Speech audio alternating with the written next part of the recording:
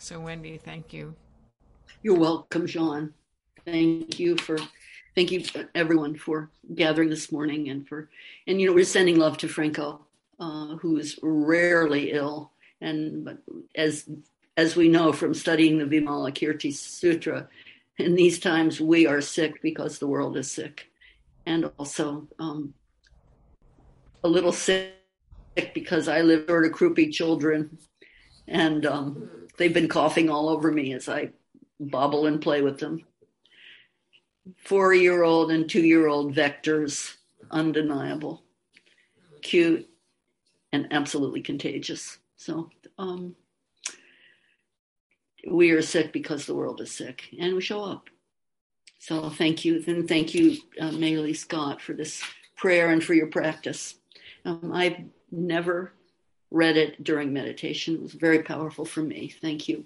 This rising up this morning, Jaune and I talking. Let's practice with the prayer. And it can be annoying to have guided meditation, but also, as Thich Nhat Hanh often reminded us, it is necessary because we wander. Come back to the core, be a conduit, and carry. I in this really sacred time, the balance of light and dark, for maybe one half of an instant breath in and out, balance of light and dark. We feel this balance in Middle Eastern cultures, the beginning of the year, sometimes during this time, agricultural year ends and begins. So fresh coming to life, New Year, Jewish New Year, dip an apple in honey, taste the sweetness, taste the truth of a bee's entire life in a teaspoon of honey. Taste that truth of balance of light and dark. This is the time to rebalance and come closer to our attention. And I was feeling and thinking during meditation, reciting this, practicing with this prayer, I was thinking of Maylee once a week, spending the night at Concord Naval Weapons Station, cutting into her, as Sue said so beautifully, pushing at one's sense of ease, the collective insularity of our practice, the kind of smugness, instinctive knowing what to do or thinking we know what to do. Imbalancing that, unbalancing that, one night a week, showing up, sleeping on the ground at the weapons station. And so let's not say that it's too difficult to pronounce the word Zaporizhia. Zaporizhia. Zaporizhia, where hot war is raging 8 months in Ukraine, at the ancient ancestral portage point on the Dnieper River, Zaporizhia, Cossack, Scythian, medieval history, crossing point, downriver, Zaporizhia, where that huge, largest nuclear power plant in Europe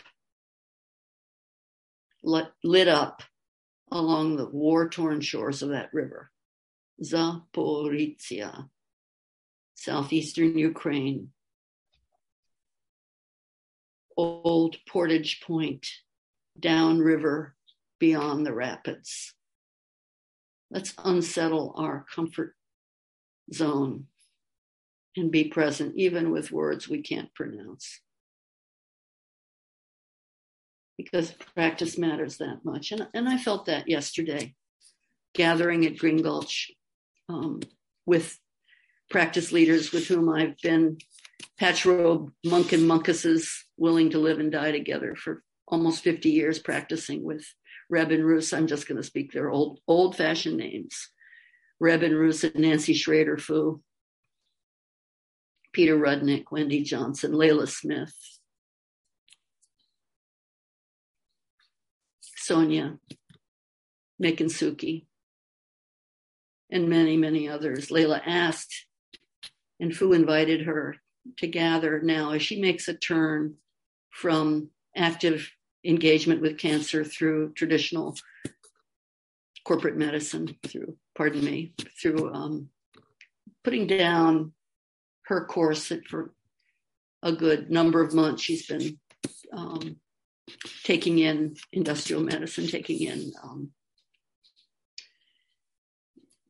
somewhat helpful, but really destabling chemical therapy. And she's ending that, turning toward a different level of practice and being. She was there with her daughter, who was born at Green Gulch 44 years ago, Sarah.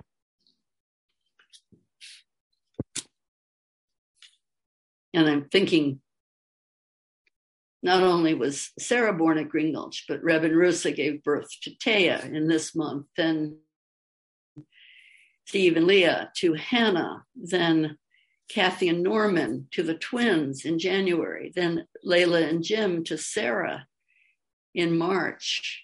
And then not long after, June 22nd, Jesse was born to Peter and Wendy. These are the children of our practice, and they were present yesterday too, to witness Layla's commitment. And although she's walking with her frontier determination, with her poles, we walked down to the memorial site.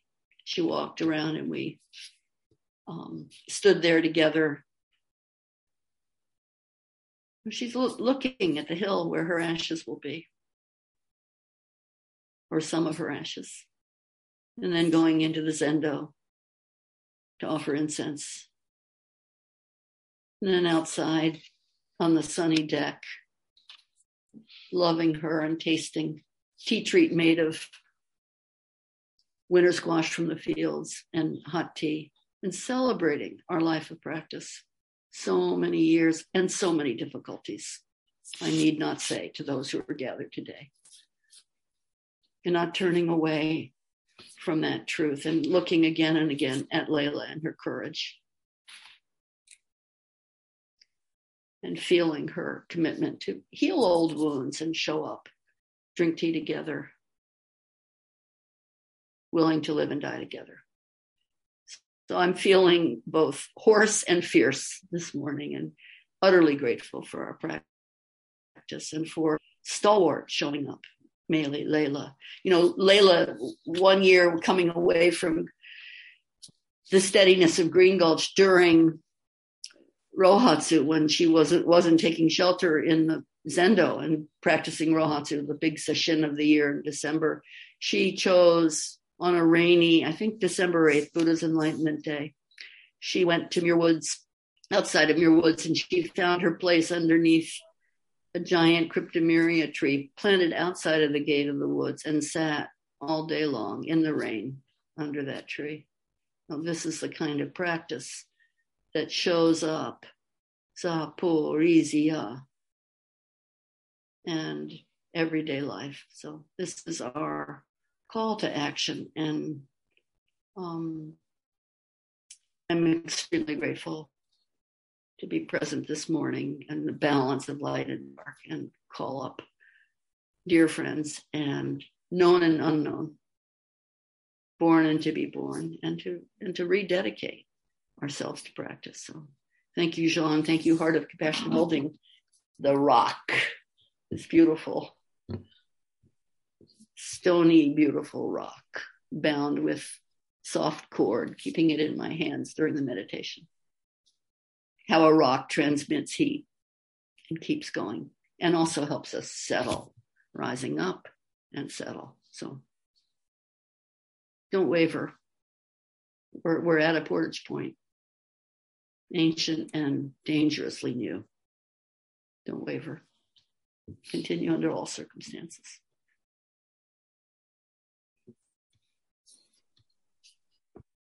Thank you, Layla Smith.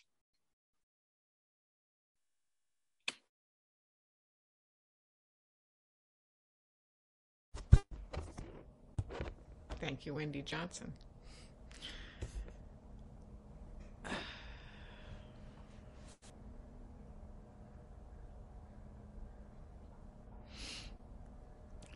How fitting that the photograph of Maylie Scott that I sent in my second email last night,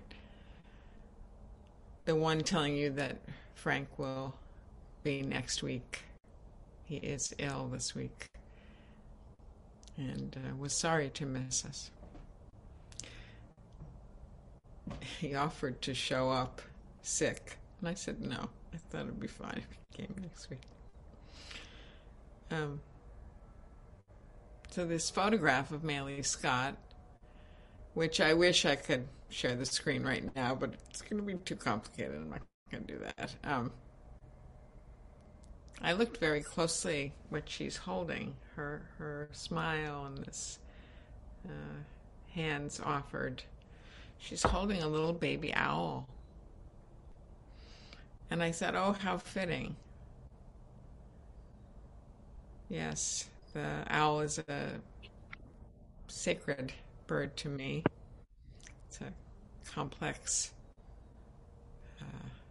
totem in many different traditions. Many of us might think of it as wisdom. Others have seen it as perhaps a harbinger of death. So I thought it was fitting because it was a baby.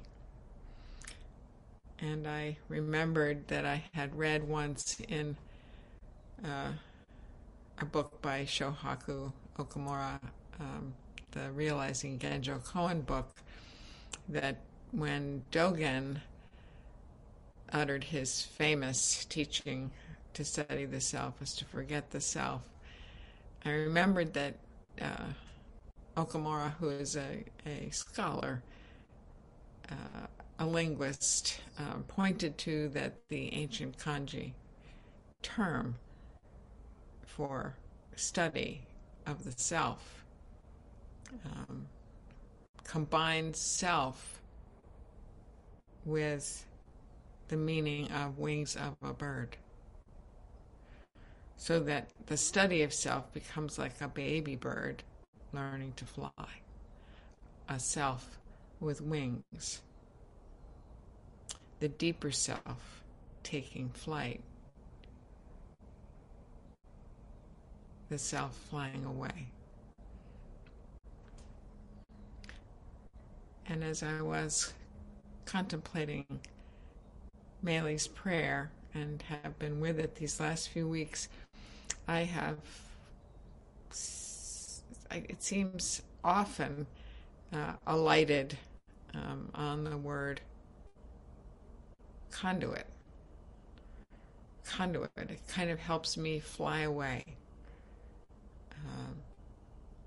I looked up the etymological history, and it goes back, I love to see when things are 13th century, 15th century, how they were used then, and it's always been throughout a word meant to guide, to accompany, to show the way. It's from the Latin conductus, to lead, to bring together, to contribute, to serve. It also means always with that first C-O-M in a word, with, together.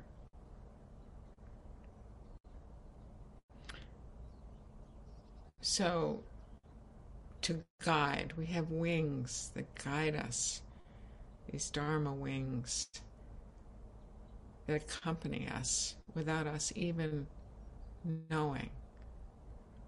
They're there, showing us the way, with us, together. Though there is also a way in which being a conductor also carries something. The wings are not empty. They convey and they transmit something. In some cases, we know it's energy, it's electricity, it's wind. And it's often used in a way that means that there's some sort of implication of a being that's sort of personally supervising something that's being transmitted.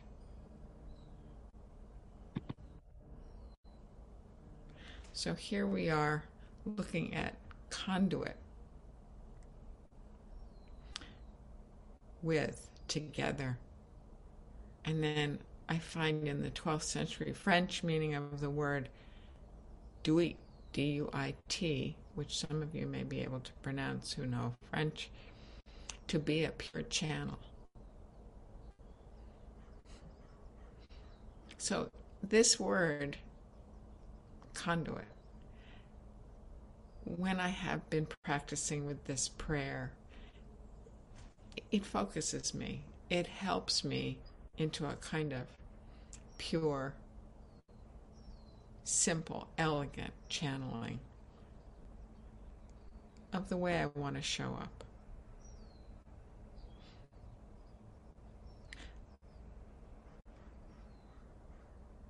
What are we transmitting when we show up? What's the expression of our service as a heart of compassion, Zen Sangha? It's the question I've been asking and asking us for these weeks. What does our practice bring forward in our relationships? Our relationships with friends, with family, with community. How are we showing up in the world? Wendy was saying to me, Heart of Compassion Sangha, activism, compassion. Yes, yes. How does that look? What is it that's producing a pure channel, a practice? What are our wings? What's our contribution together with?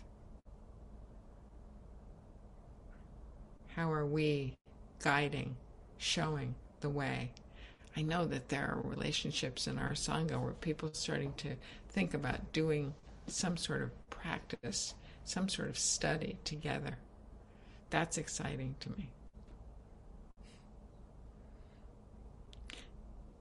Fertilizing each other, encouraging each other,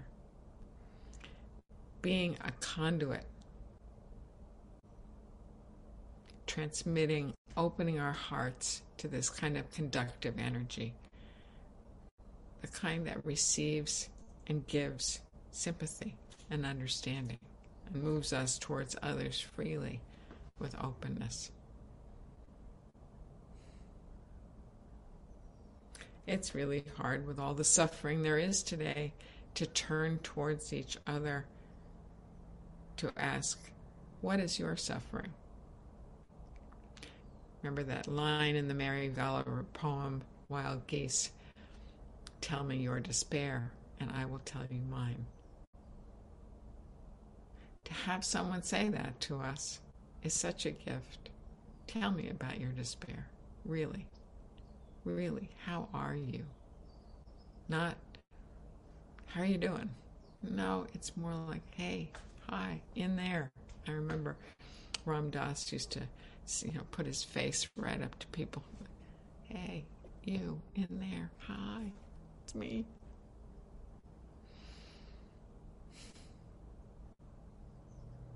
So this word chosen by Meili, conduit, is at the heart of all of our bodhisattva vows, vowing to save all beings, to be between heaven and earth with all beings, to end all delusions, to open our lives, practice to the infinite Dharma offerings, walking through those gates together, realizing everything throughout space and time is Buddha, is us, all us, not separate. We vow to study the self and forget the self, to fly with each other, to share our wings, to share our teachings, our learnings. We've studied the Dharma of trees. We've studied a wild love for the world. We've studied climate upside down. We've studied generosity, morality, patience, energy, meditation, wisdom, the 6 paramitas. We've studied the Lojong teachings. Don't be in a hurry. Don't wait in ambush. Don't be swayed by external circumstances. Do good. Avoid evil. Appreciate your lunacy. Pray for help. So this metta prayer offers us help. It's very unusual. We don't hear the word prayer much in Zen, though it can be said that all of our chants are prayers. But this one particularly by an American, by a Zen priest, a peace activist, someone who cared deeply to engage herself and her practice in everyday life, which includes facing the hard things. This prayer offers us help,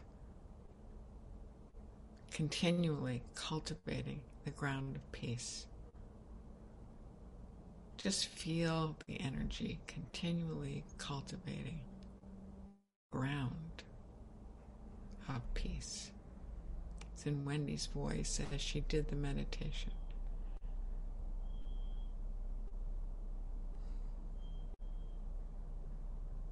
Doing good, avoiding evil, appreciating, actually accepting your lunacy. Isn't that a relief? Yeah, I have my crazy moments, don't you? Yeah. And if we try and kid ourselves that we don't, we're missing the point. Just giving ourselves over to receiving and also offering help to be a pure channel.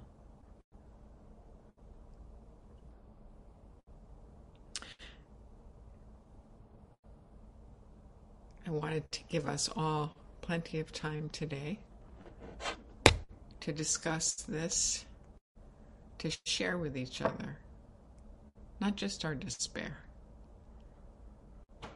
but how are we bringing forth this pure channeling, conductive energy. In this moment of autumnal equinox, being right in between, we are conducting from the past, through the present, into the future. What are we conducting?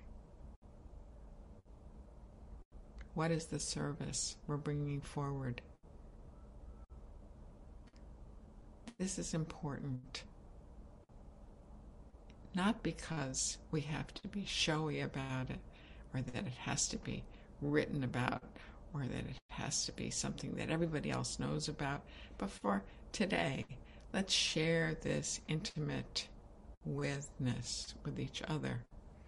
What are we bringing forward?